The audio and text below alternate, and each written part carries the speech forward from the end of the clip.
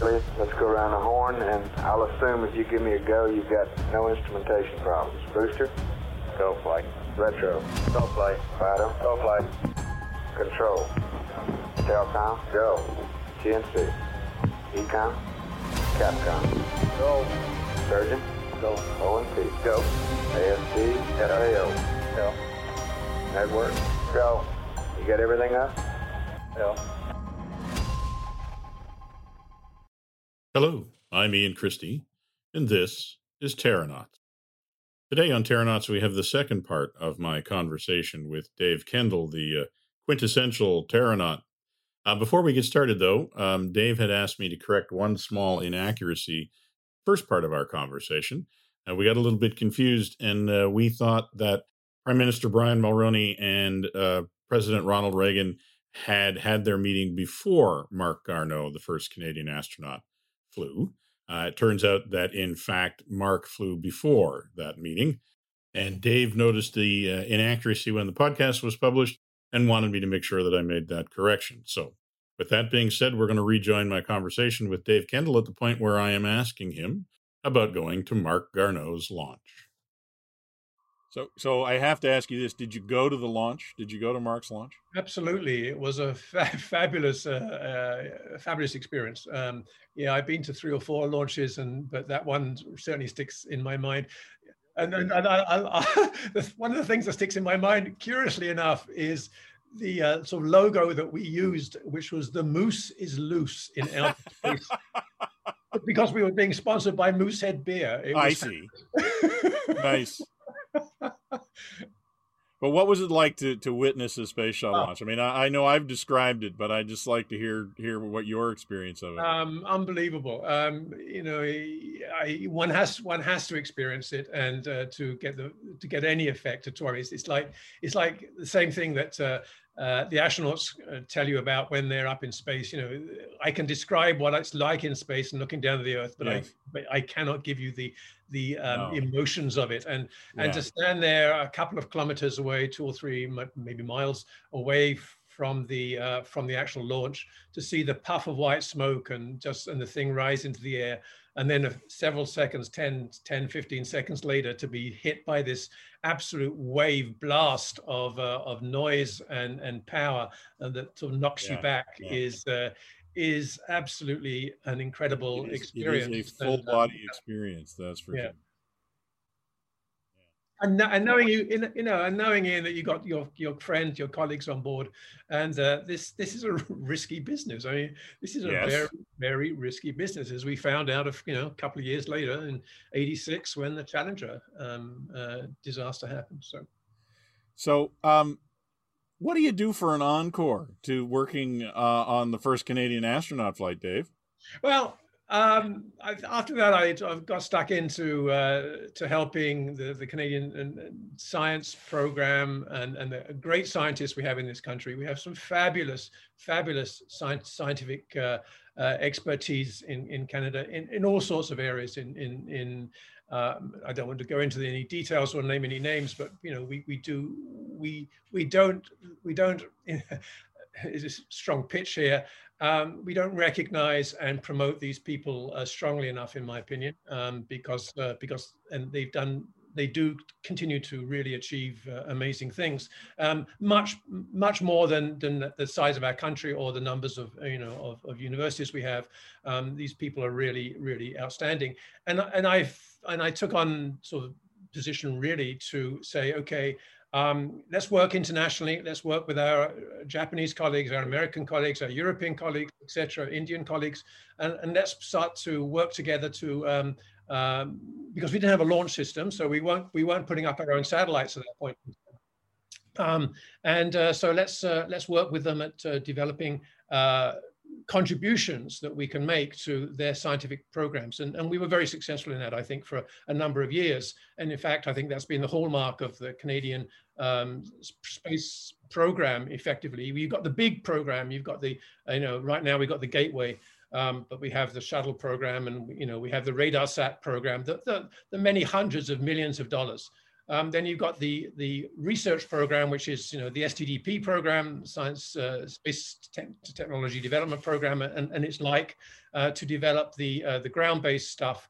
And then we've always had this middle ground, which unfortunately we've sort of not lost exactly, but we've unfortunately, due to various reasons, and we don't need to go into this, has been minimized in the past while, where we've put instruments and done science and technology and developed new technology on internet with international collaborations. And that's really where I started to really focus my my career. I realized that I could have continued to try and do science, but I thought I could actually provide more bang for the buck if I try to develop this competence, I would say. And was there a moment when you sort of realized that that's what well, I'll call it your calling. I think that's fair. Yeah. When you realized that was your calling, not the science itself, but the coordination of the scientific efforts, that was where what you were going to do as a vocation. Yeah, I think so. I think that roughly in the mid to late 80s, I realized that was really where I think I could make the most effect, have the most effect. I could have, as I say, I did continue to do some science, but basically I got more and more involved in trying to negotiate and work with international partners and our space science community to give them opportunities to show how good they were, and they are really very, very good. Yeah. So you spent probably late 1980s, 30 years doing that. Are there any bits of that really stand out to you as moments that you really look back on and think that you were glad you were there? Oh yes, many. I can think of. I'll just give you a couple of examples here. I could go on and on, but so we talked about WAMD. WAMD, of course, didn't pan out. It was cancelled in the end because NASA had changed their views about how to put payloads on the shuttle. But we managed to take that and build an amazing instrument. Gordon Shepard again was the leader of something called WINDY, which is the Wind Imaging Interferometer, which flew on the Upper Atmospheric Research Satellite. That was really, I think, a breakthrough for Canada, and because the Upper Atmospheric Research Satellite, which again was, one can think of Wayne Evans's balloon now put into space, because it had about 15 instruments on board, all measuring various aspects of the upper atmospheric research satellite, and they were measuring it together and in coordination. But it was an operational satellite. It was supposed to produce data that wasn't just science data, but that had to be produced sort of day in, day out for analysis by an independent science team. And that was the first time that Canada had built an instrument which was really, I would say, an operational science instrument. And they gave Canada the opportunity to do that, to show if we could do it. And that worked extremely well. I mean, we worked for 15 years. And produced tons and tons of data, really outperformed, but gave us then the credentials to go ahead and say, okay, we've done this. Now you can rely on us to be part of an operational program. Not just a science program. So from there, other missions that stand out to me is the Swedish Odin satellite. We were working with France. We're working with Finland. We're working with the Swedes, and that was a wonderful, wonderful experience. I think about bringing up to date the James Webb Space Telescope. I mean to say, we have the key piece of the James Webb Space Telescope. We have the fine guidance system. If our piece does not work, JWST is dead. So that is an amazing responsibility, and there are many, many other programs that we've put together. MOPIT was another one, the measurement of the pollution in the troposphere. James Drummond's in 1999 when it flew which was, again, an operational instrument. It had to produce carbon monoxide data regularly and reliably for the program. Yeah. And when we can go on, I mean, to say, then we got involved in the small satellite business early in the 2000s in SciSat and in MOST, and then of course we had NeoSat, and I think we were really early promoters of a small satellite program, but unfortunately, due to other circumstances, it wasn't continued.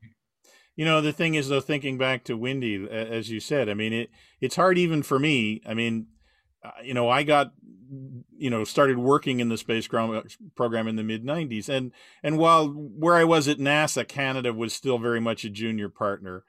But Canada was the country that made the Canadarm. And Canada was a member of the Spacefaring Club as far as people were concerned. We did have some bona fides at that point. But those were hard won. And when I talk to people like you and people like Mac Evans, who remember a time when no one thought Canada had any business being in space. And absolutely. I mean, things really did change. I mean, that's, Canada is seen as being an experienced spacefaring nation now there's lots of countries that have tried to create space programs actually modeled on the Canadian one. Yes, they have. But that was not true in 1980, the 80s, when you were working on that stuff. No. Well, we built it up carefully and gradually, and I had tremendous support, from people like Ian McDermott and Roy Van Koonert, who were of course, Jerry Atkinson, who were my bosses in NRC.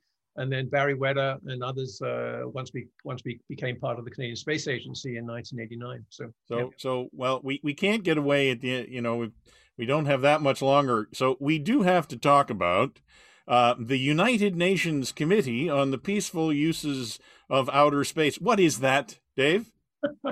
Well, it is one of the largest committees of the United Nations. It's frankly a very successful committee of the United Nations, whereas a lot of committees are very unsuccessful, one might say. Okay. It currently has 93 states members. That means that there are 93 countries, I mean it's 95 now, who are full members of the committee. That is out of 193 states that are members of the UN, but all of the major players and the minor players in space are members. It meets, it's a committee which was set up back in 1967, I think it was. Anyway, a long time ago. I should know that exactly, but I don't. It's basically there to look at the science, how to collaborate and work together collaboratively, and how to put in rules and best practices that can be agreed upon by all these states in order to make space safe, sustainable, secure.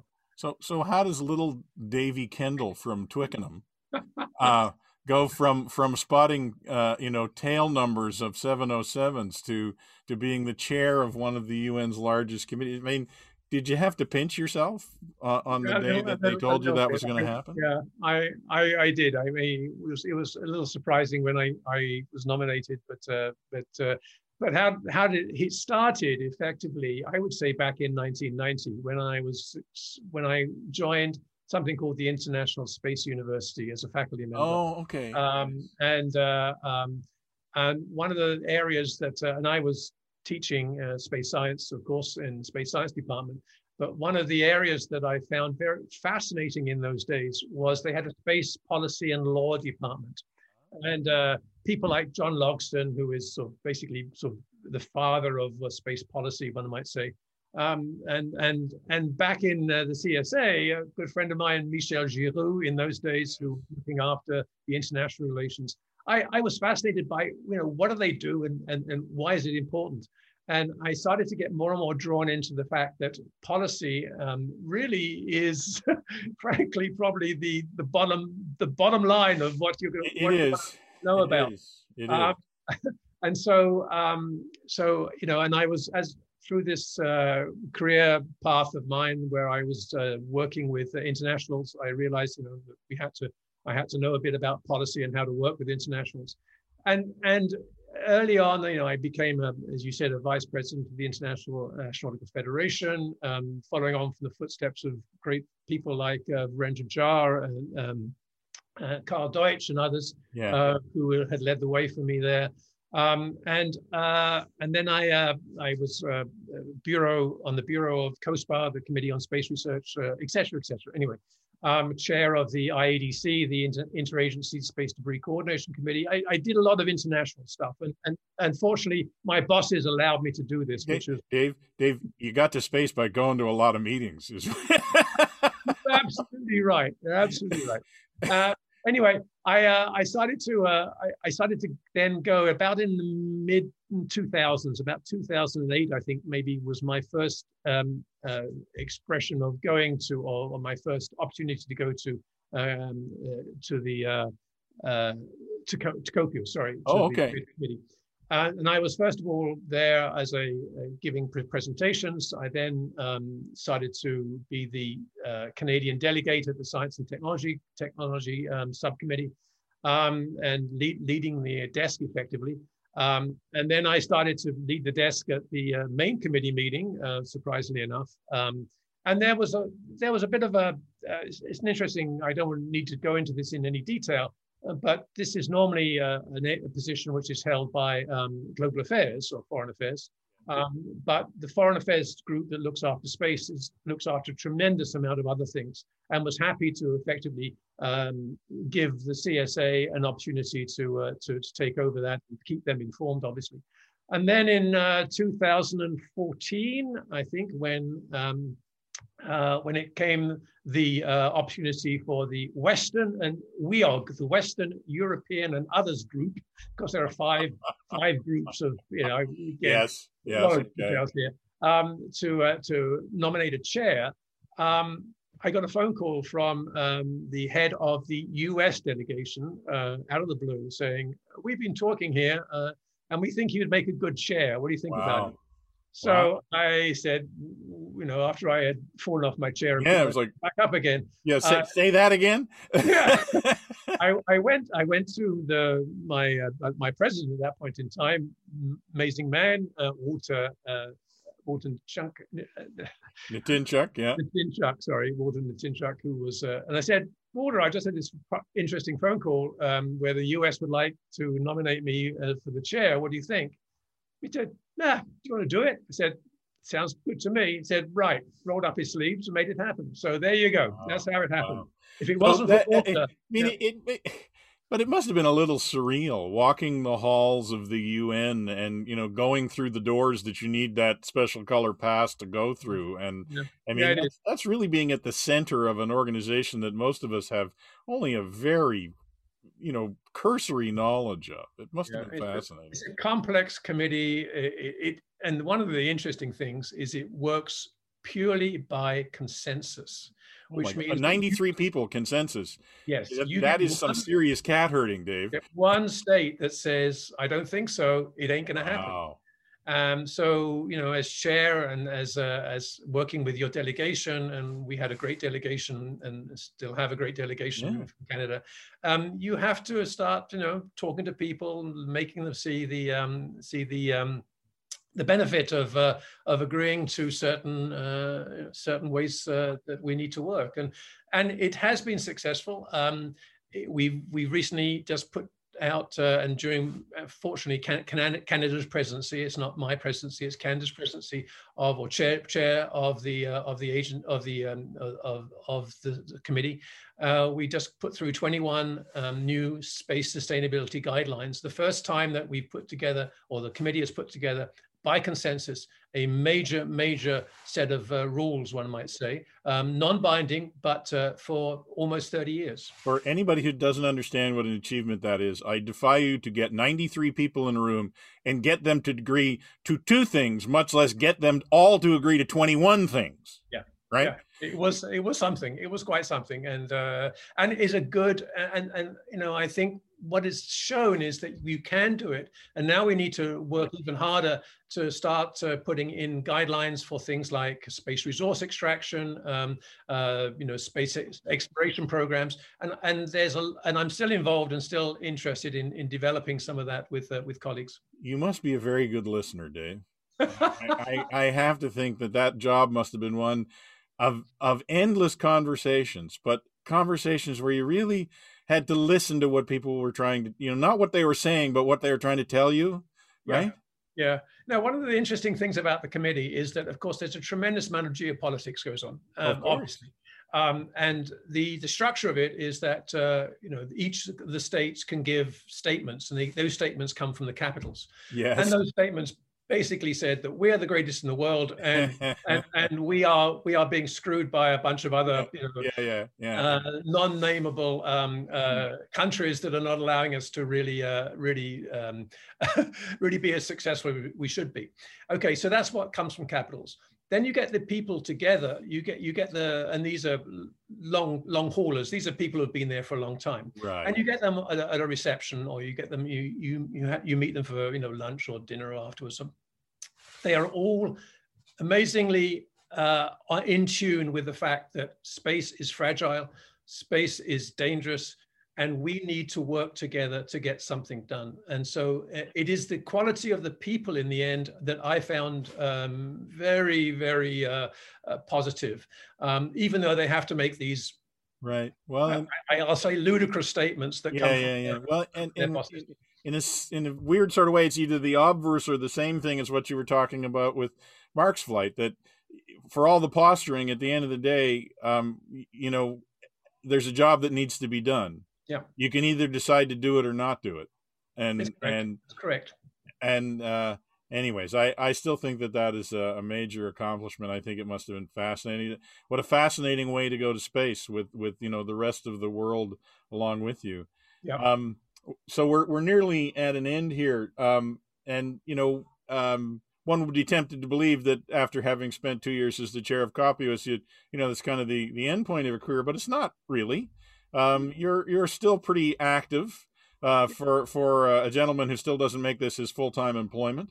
What are you up to these days, having to do? I like to try and help people if I can with some experience that I've had, and so I'm on the board of something called For All Moonkind, which is a great group of people that are trying to preserve artifacts in space. I'm on the board of SEDS Canada, so I like to try and help the next generation as much as I possibly That's can. the Students for the Exploration and Development of Space, right? Yeah. Exactly. Sorry, Students for the Exploration and Development of Space. Quite right. And a wonderful team of people. Let me say that they've really brought this. I work with them a bit too. I really like them as well. They are really great. I'm also one of my main interests right now is working with a couple of colleagues at UBC, at the University of British Columbia, and together we set up a new institute called the Outer Space Institute a couple of years ago. It's a virtual institute, and we're interested in seeing what we can do to assist Canada, especially, but more internationally, develop some of these policy issues that we've been talking about. Things like space debris, things like space resource management, things like space traffic management, areas where the international community needs to get together. And because I have a lot of contacts within the COPUOS community, and Mac Evans is part of this sort of team, one might say, and together we're trying to see what we can do to push the yardsticks forward a little bit. Well, it has been fascinating talking to you today, Dave, and I realized halfway through our conversation that probably the thing that is unique about our conversation compared to all of the other conversations I've had with Terranauts, you named more people that you worked with by probably a factor of 10 than anybody else I've ever talked to. And it must have something to do with the success you've had in the way you've had it, that you are always at pains to recognize everybody that you have worked with. Yeah. But it's a really interesting lesson in the fact that I said at the beginning, nobody gets to space alone. Nobody has done it with as many people as you have, maybe, David.